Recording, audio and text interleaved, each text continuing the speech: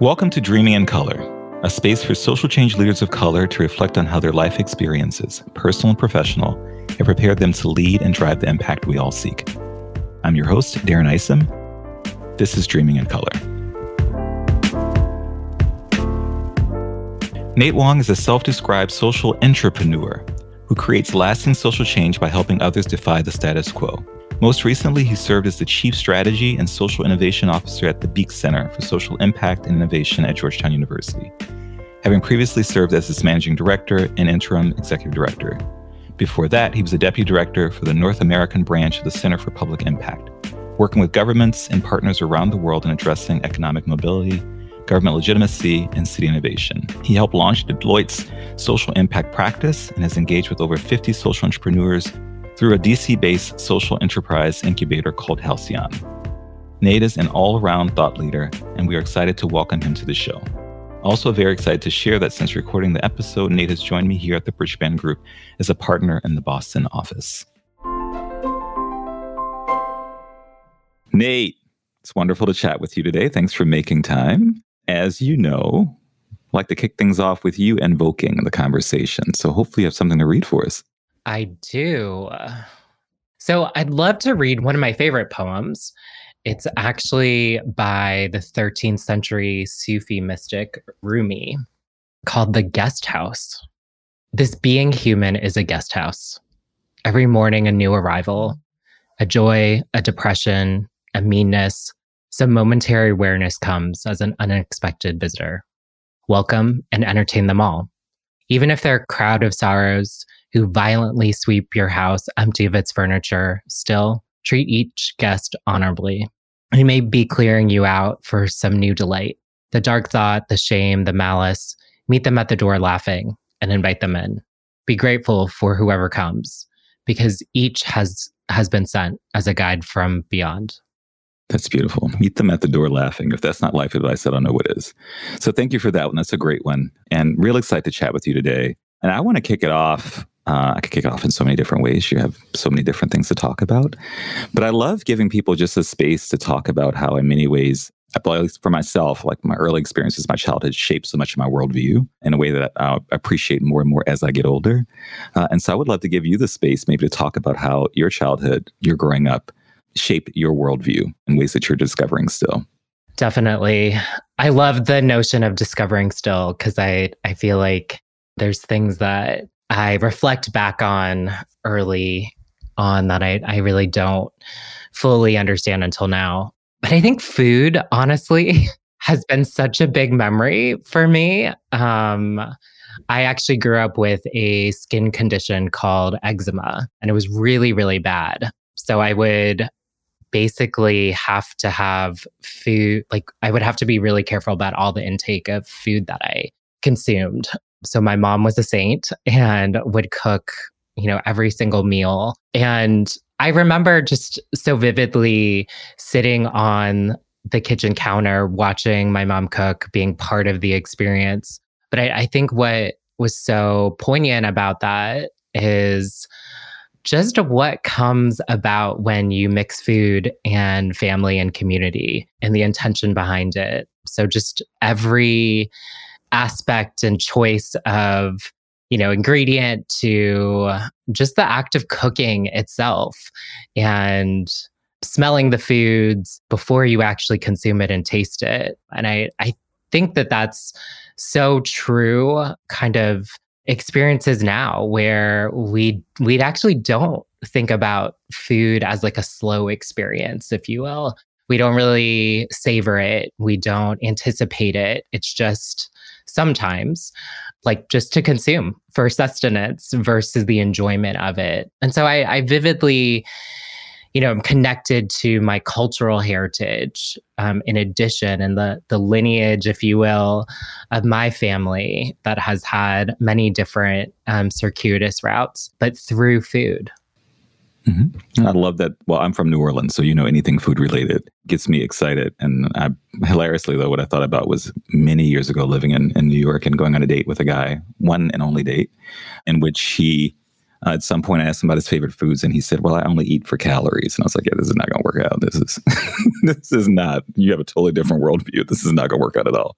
I do want to go back to, though, this concept of just like the cooking and the eating. And because I think it speaks to so many things in life. And one of the things that have been just a true joy for me during these COVID decades, I don't know what we're doing now, is I love cooking. But more importantly, I love just the slow process of slow cooking. And I love, there's so few things in life you can do and complete in 3-4 hours, right? But I think that, going back to the point that you made, so much of, we use this term a lot in consulting, so hopefully it won't trigger you at all, but so much of the product is the process, right? And the enjoyment that I get out of the meal, sometimes it all happens before the meal is even served, particularly as the cook, right? So I would love maybe just for you to reflect on that process and just your family time and sitting there. I definitely have some fond memories sitting at a table waiting for my grandmother to finish cooking. But what were the lessons that you learned in that space and in that time? Yeah, I think they've somewhat evolved. I don't think I appreciated as a kid the intentionality of picking out the ingredients. And so now, especially in the pandemic and kind of being intentional of what inspires me. So is it a grocery store? Is it a food memory? There's so much packed into just harking back to, memories as a kid. And so I think the first aspect is like what inspires us. Many times I'm not even sure if I fully understand or know. Is it external? Is it internal? Like what is kind of the invitation there? So just sitting with that is, I think, part of the process. And then I think it's the, what some would call like mise en place, like actually putting all the ingredients out, having a methodology, I think of it almost like as an orchestra, right? Like you're gathering all of the different parts. And then the beauty in my mind comes when you start to combine the different ingredients. I'm a cook. I am not a baker. So I do not care about the chemistry of it. I like to ad lib a lot, which, to your point, usually means I'm tasting as I go. So I'm probably not the most hungry after 100%. I'm so full. Yeah. I've tasted that sauce 1,000 times. No, enjoy it, please. 100%. And then I actually love the concept of plating and then the community afterwards. And so even though I may cook just for two, I almost always have the mentality as if I'm cooking for like 6 people. So there's usually lots of leftover. But the plating, I think, it is kind of an art form in itself. Like, how do you actually, and I think there's a parallel to life of like the translation of how you want someone to consume it and the perception before they even take the first bite. Like, is it pleasant to look at? Is it something that's inviting? Is it intriguing? I love, and maybe I get annoyed when people don't comment on my food. And I definitely was on the receiving end from my mom and family for that. But yeah, you want to hear like, that was great. All of the slow process that it took was worth something. It's a labor of love. So, it's a love language, 100%. Right? So you want that to be appreciated. Yeah. I have 2 places I want to go with that. First and foremost, I think that one of the things that inspires me from a cooking perspective, and particularly this was at the beginning of the pandemic, there's a absolutely wonderful quote or wonderful video of a real life journalist interviewing Aretha Franklin and asking her what things does she worry about, her worries. And she looks over just very straightforwardly and it's like, good question, my worries. Just every day, just what to cook for dinner, right? This is a total 100% Aretha Franklin move, right? That's the only thing that she's worried about.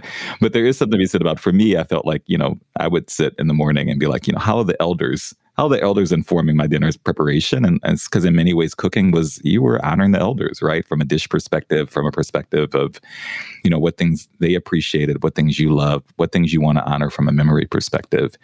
And I want to take that sense of cooking, as a way of honoring those that you do, and then pick up on the piece that you said around this idea of how you show up and the placing and being important as well. And I would love to get a sense of, as you think about your career, kind of how you're showing up in your career and have shown up. How is that in some ways a way of your honoring both your parents and your heritage and your background? Well, I think what's interesting is that my background, it may be important to to chat briefly about, because I think it does inform how I show up. Briefly or at length, whatever you like. So I'm Chinese ethnically, but my dad grew up in Honolulu, Hawaii. His grandparents immigrated to Hawaii to pick pineapples. And then my mom grew up in Fiji. So British colony. And what's interesting about kind of some of the different and similar island cultures is that there's a real emphasis on not melding everything together. Like there's honoring the different parts. And so it's a difference between a melting pot versus actually being able to see every ingredient and honoring them in concert with others, not trying to blend them necessarily. So I add that because it's an interesting through line to both honor the part and then understand how do these parts add up? And I honestly have been in constant tension with those two aspects. And, early on, a lot of how I showed up was from a more assimilation point of view as an immigrant who, didn't even fit the classical stereotype, if you will, as Chinese. I had so many other influences. So I felt like I had to conform to a certain view of, leadership. And then also feeling like I had to also translate cultural heritage and, different pieces of my story from my parents. So honoring a lot of Chinese values of respect and honor, along with more island values of like hospitality and freeness and kind of less order, if you will. And so, to be honest, a lot of it has been a journey in understanding how to show up and understanding how, like, frankly, being burned, if you will, to use the kitchen analogy, when, people wouldn't know how to put me into a box. And so I started to put and create those boxes so that people could easily identify myself. Like the classic question that, many people like me get are, where are you from?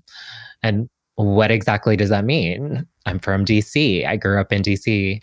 But really what they're asking is like, what makes your face look that way? Like, is it what cultural aspect? And so depending on, how much I want to honor and like really pay tribute to that heritage, I will walk people through that. Or I may just say, look, I'm Chinese, which is equally true, but it lacks some of the dimension to it. Well, it lacks the fuller story, right? And there is a fuller story and a fuller narrative. And I think that, that where you're from is literally a person's attempt to box you. They're trying to get a sense of what narrative they can attribute to you.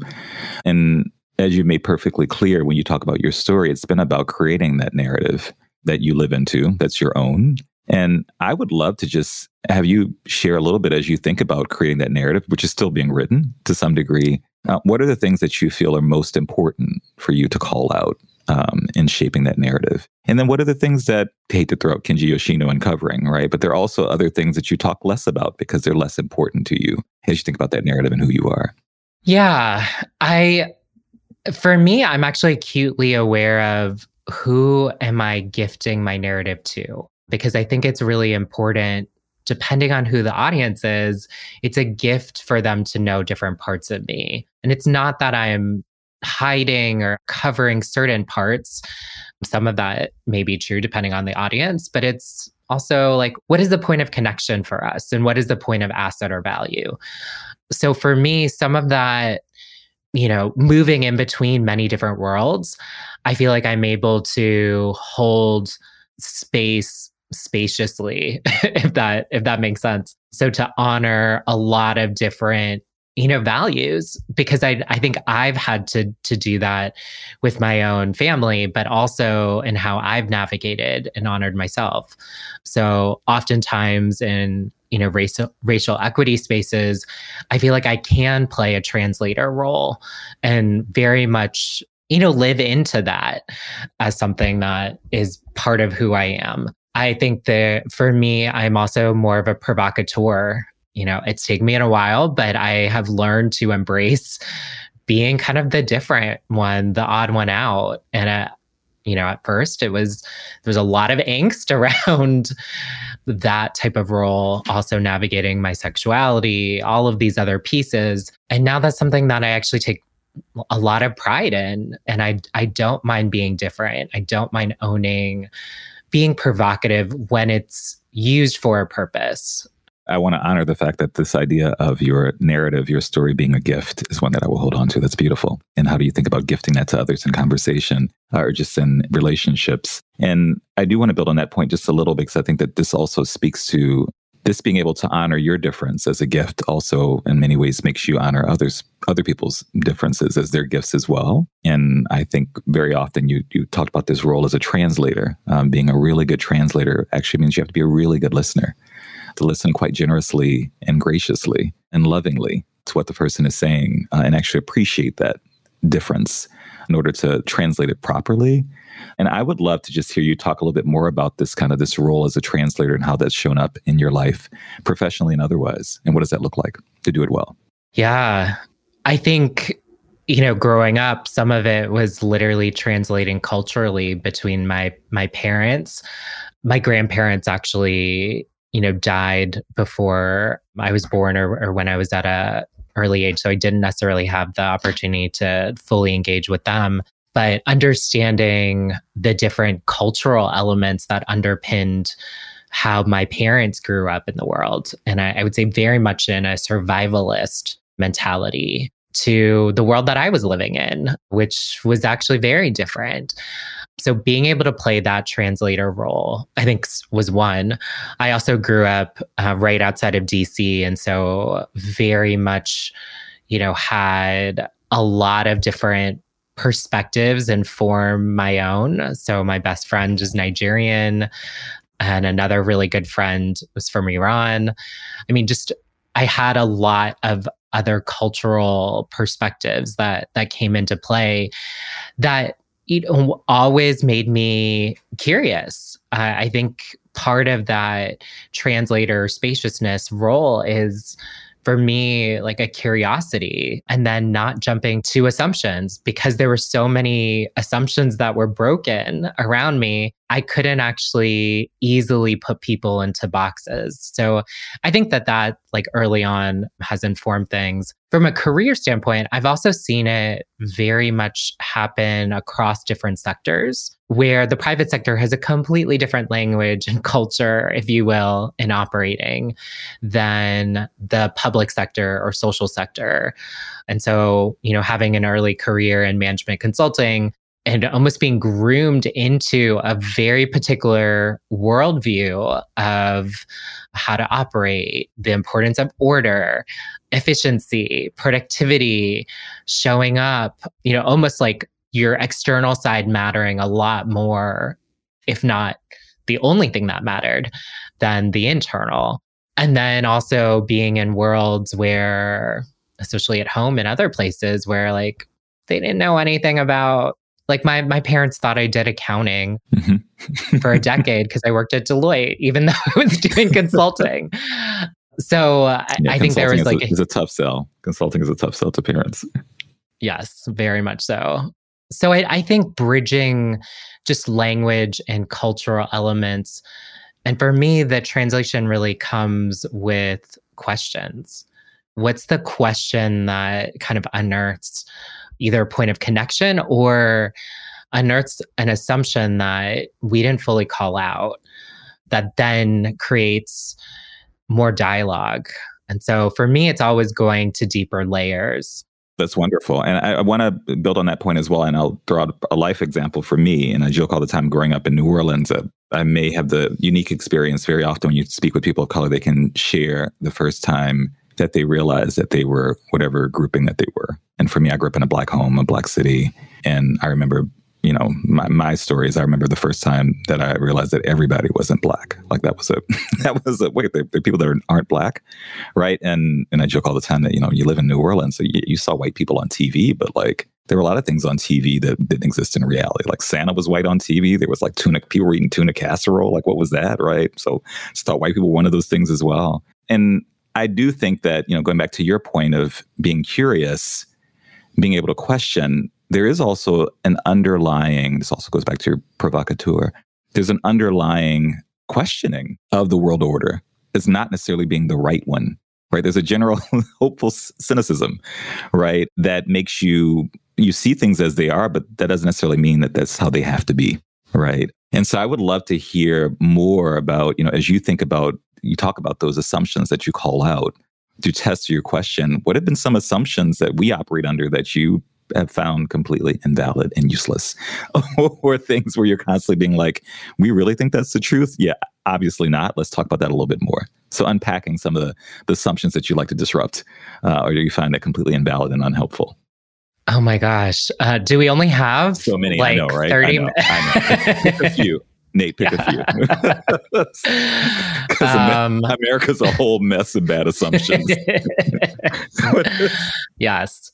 You know what? What's interesting, if I can take one step back, I have learned over time to actually trust what my body is telling me. And so I think, especially in a more polarized world that we live in now, it's very easy to, put things in polarities, right? Like, is it right or wrong or black or white or, I think that's never sat well with me. And so even like in simple ways, I feel like I've had to learn to trust my body of like, if I'm feeling uncomfortable, that actually is okay. Like it's not okay, just move past that emotion to get to an answer.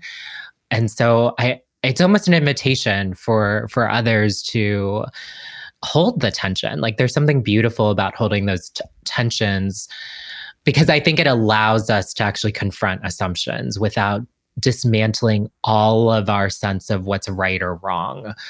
So a few ones that come to mind are market forces, right? Like the market will just tell us what to do or will like guide us. We're told about a lot of these different outside forces around us. Folks can't see my eyes opening wide and my eyebrows raising. Yes, market forces. So those market forces, it's like the other God. Exactly. And I think those over time, I think have been real assumptions that I think we all have to confront, even the social sector.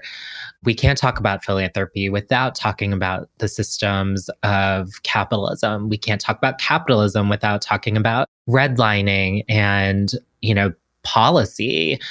And so it's interesting to see the siloing based on people's assumptions of market forces will work to correct XYZ, when really systems were designed for a reason. They're working exactly the way they were designed. And if we want a different outcome, we're either delusional to not correct it, or we actually need to invest in that. So I think honestly, as an Asian, I've had to really confront the myth of the model minority, this assumption that we will get there because our work will show, or this like sense of meritocracy. And I think that meritocracy only makes sense when you're benefiting from the system. When you're not, it's not a meritocracy. And I think most of us can agree and can point to numerous examples where it's not a meritocracy. Or when the term meritocracy is used as a blatant facade for white supremacy. 100%. And so I think, those are two. And then maybe the third, which we can unpack more, is that there's a singular view of leadership. I do a lot of leadership coaching, and in some ways it's my own external therapy too, and seeing other people who I would call, the first, the few, the only, but many of them are BIPOC leaders. And so much of our upbringing and models of leadership are conforming to a very white-centered view of what leadership looks like, that you have to be, super charismatic, that you have to, lead in a more aggressive manner, especially for men, that it is a zero-sum game, that it's kind of like a checklist of, how aggressive you can be in certain areas. And it's not true. There's many different forms of leadership. And especially if we look at other non-US centered versions of leadership, it shows up in very different ways, and even within the US context. So those are ones that I feel like I work pretty hard to confront. And that's probably when my provocateur side comes up the most. Can you talk a little bit more? I want to do perfect segue. Thank you to your work in coaching other leaders. And I would love to hear more about, you express this idea of it being something that, offers some sense of the importance of healing, the importance of inner work from a success perspective, from a sense of honoring who you are and your stories and all that you bring to the table. I would love to hear more about that coaching work from a healing perspective, but I would also love to hear more about, as you do this work with others and learn from others, what are the assets that they're bringing to the table that they often hide or are often underappreciated in carrying out the work and leading? Yeah, I think what the sad reality is, especially for BIPOC leaders, is that we have, I think all leaders, but especially BIPOC leaders, have these inner voices and saboteurs that have believed these delusions. And it's not surprising, that the system of white supremacy is like the air that we breathe. So how could you not even, think about that? And so things like people have to work 2 or 3 times, 5 times harder than their white counterparts, which I think is actually some of the reality, but we don't name why. And so it's actually really interesting. So much of it is unlearning. And I think that's where healing can come, when you stop trying to conform and just own, this is my authentic self. And this is how I want to show up. This is the game that I thought I needed to learn how to play, but this is the game that I actually want to play. And I walked through this with a leader this past week, and she was talking a lot about essentially trying to do some strategery. It was like a chess game with a white colleague who she felt was like really, basically stopping her from doing a lot of the intentional inclusion work that was part of her job. And, we paused and I asked her to identify, like, what game is he playing and what game are you playing? And essentially it was like, actually, I don't need to stoop to his level to like do this strategery. And that is a lot of extra headspace for me to think about counter moves and other moves, especially for people of color. And I don't want to make like huge generalizations, but I think there's more of a collective mentality for many of us, either culturally or, because of legacy of persecution, you do find kindred. You have to survive in community. So there is a different mentality than a pure like zero-sum game. And so if you confront almost the system that you're actually operating in and start to identify, like, how am I showing up and am I showing up authentically? I think there's real power and healing that comes from it. But like anything that you have to disrupt and unlearn, those are deep grooves that we have to like course correct. And that's, to me, the power of coaching is confronting those. Like, how do we start to build new grooves and start to channel, energy in the water, if you will, to pathways that are kind of more efficient and healthier for us as individuals. And I think it's interesting there, this point that it's definitely a question of unlearning. It's definitely a question of all these things from a healing perspective. What makes it even more tricky is that in many ways, those things that we have to unlearn are things that we think of very often as being the reasons why we're successful, right? So we almost have to unarm ourselves with the only arm that we have, right? And so there's a whole level of fragility and vulnerability that comes with that, because you basically have to be able to adopt new practices that you don't know. And so I think that's a really interesting point. This also reminds me, I took all the time as I went off to college, my uncle gave me, and I may have shared this before, this very helpful advice as a reminder as I went out into that great white world, that I would never beat white people at being white. That is true. You're not going to win their game, right? They're going to be better at being white than you could ever be, right? You can beat them at being black, right? And so basically, how do you redefine that game in a way that allows you to leverage your assets and allows you to leverage your community and those things that are important to you in that sense? I do just want to make a little bit of space because you mentioned this idea of understanding the connections from a philanthropy perspective, from a broken systems perspective, from a capitalism perspective. And I just have to give you some space to talk a little bit about, this idea of just reimagining capitalism in a way that's equity focused. And it's a bit of a jump, but for me, they're related, because I think that there's something to be said about reimagining the world and the innovation that comes with that, but also this ability to kind of question what's the norm and see it differently. So I would love to just give you some, if you have any thoughts, any advice, please help. Well, I can also point you to some amazing authors who've spoken a lot to this, but I actually want to build on some of the asset pieces that we were talking about, because I think it actually directly speaks to the system that we're operating in. One aspect that I'm, continually thinking about is something like creativity. And I use that as an example because it's really hard to quantify. Like it's hard to quantify like the output. It's sometimes hard to quantify the input of it and, certain spaces. And I think what's rich for many BIPOC leaders is that they do bring different assets if they viewed it as an asset and if other people viewed it as an asset. So, I look at something like this medium that we're doing now, a podcast, right? Like storytelling is such a rich tool.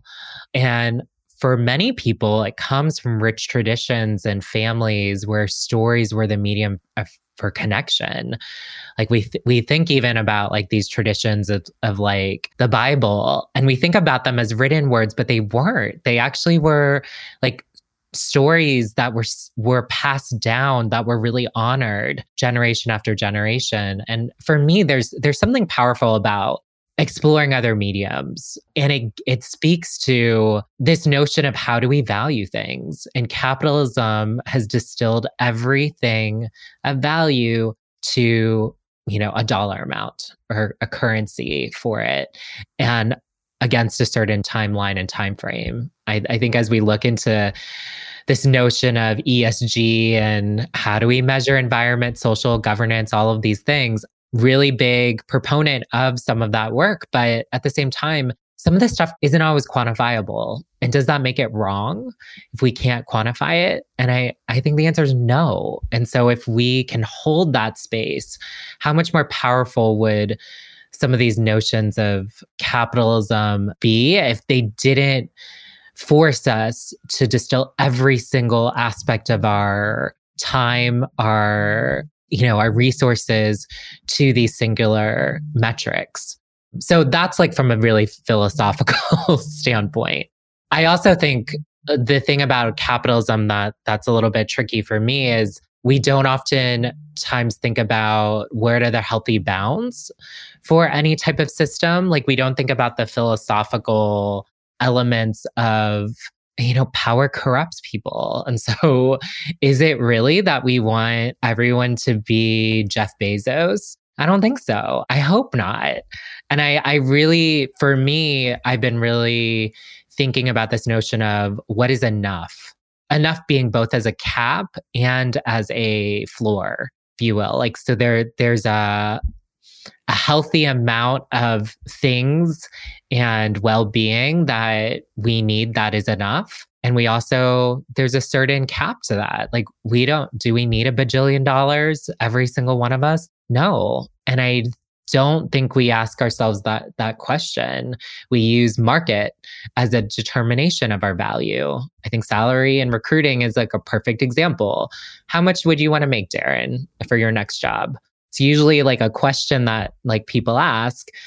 And in some ways, like the question that I'm asking is, what truly is enough if I really were to think about it? And it has no bearing on my actual intrinsic value as a human. Making $400,000 or $25,000 should not, dictate my value as a human. But how much of us actually believe that? To your point, before, like it's human fragility around some of those notions. And that I think is the problem with some of this capitalistic culture. Like we've reduced everything to these quantifiable metrics versus actually asking ourselves, like, what is our value? No, and I think that there's just, I mean, powerfully said, thank you. But at the same time as well, this, as you think about, this reduction of everything to a dollar amount, when you reduce wealth to a dollar amount, I mean, how much wealth are you actually losing, right? And not paying attention to it, not appreciating and not elevating and not valuing, right? And who are the people who are quite wealthy in other ways that just aren't respected or appreciated, that you're leaving out of the narrative? Things that are unnecessary. Those things are critical, right? That you just aren't valuing. And that corrupting. And who determines that value, right? Who determines that value, right? Yeah, like why can't grant makers and funders be just as fine giving money for food? I think food in communities, if you want people to show up to do a survey, have pretty food. Straightforward. No, totally. But then all of the money is like, oh no, we want survey tactics. We want these like very quantifiable measures, which are also important. But also food is kind of the center point for, different communities. So just provide that.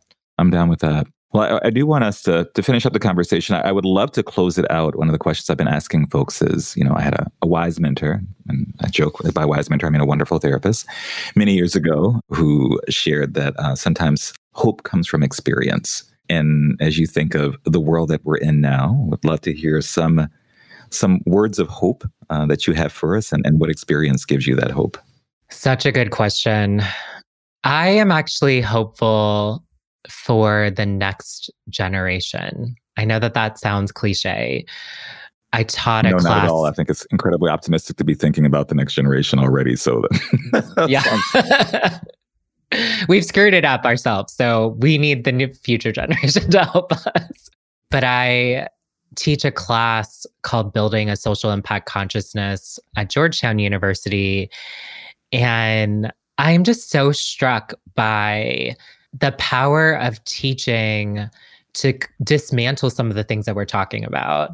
And how do you use the classroom as a true laboratory to experiment with power and identity and how you show up and how you have tough conversations. And I'll give one vignette. We were doing a module around power, more so power and how it kind of has influenced philanthropy and, all these different sectors. And the class, I've instituted feedback loops after every module. And so students will get up and share, like, here are some things that I'd like to change. And one of them said, I really wish we had more conversation with each other. It's usually the traditional classroom format of like, you, Nate, as a professor speaking, we react as students, but I actually am really interested in hearing the perspectives of my other classmates. And this class was majority BIPOC, actually. And we changed the classroom setting. We literally got up, changed the chairs so it was a diamond instead of everyone facing front. And it was like so simple, but so powerful. And even being able to ask that question was huge. And I think it really changed the dynamic, that someone would be able to ask that question boldly, that there was space to hear it, that there was immediate change. And I think it built trust between me and students. And so I'm just very hopeful for students that are able to ask these tough questions, that are able to actually do the tough, interrogative, introspective work that to me has to come before you do the external. Like, I don't really care about your intent.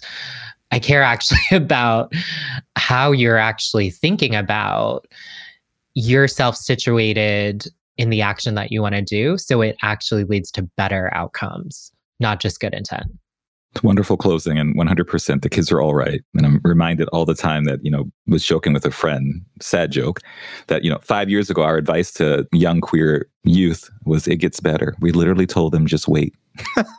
And they realize that it gets better right now because of the things that we do right now, right? So there's something to be said about the next generation, and their tenacity hopefully will save us all. So thank you for your time, Nate. This has been wonderful. I hope you enjoyed the conversation as much as I do, and hope to talk with you again soon. Thanks so much, Darren. I feel like I need something to eat now. I know, right? Okay, I'm starving.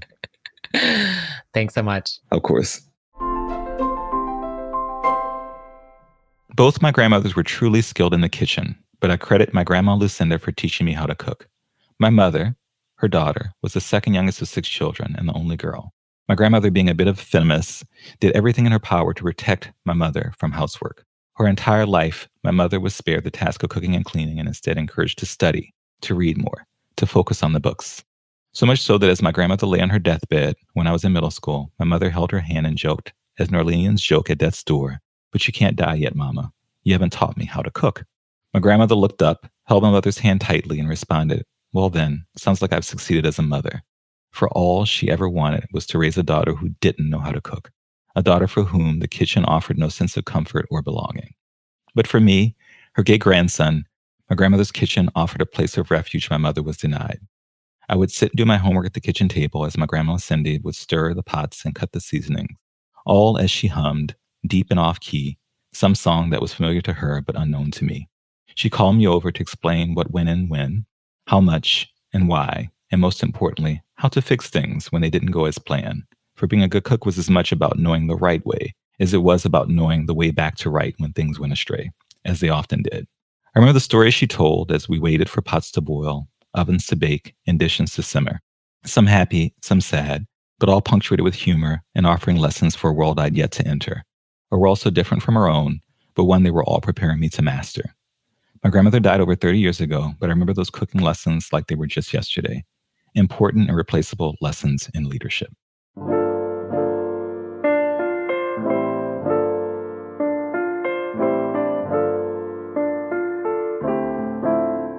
Y'all, that's a wrap. And while the episode is finished, the work continues. Thank you for tuning in and listening generously to Dreaming in Color, a Bridgeband-supported Studio Pod Media production. A special shout out to our show producer, the wonderful Teresa Buchanan, and our show coordinator, Nicole Genova. And a huge thank you to my ever-brilliant Bridgeband production team and family, Cora Daniels, Michael Berger, Christina Pistorius, and Britt Savage. Be sure to subscribe and leave a rating and review wherever you listen to your favorite podcasts.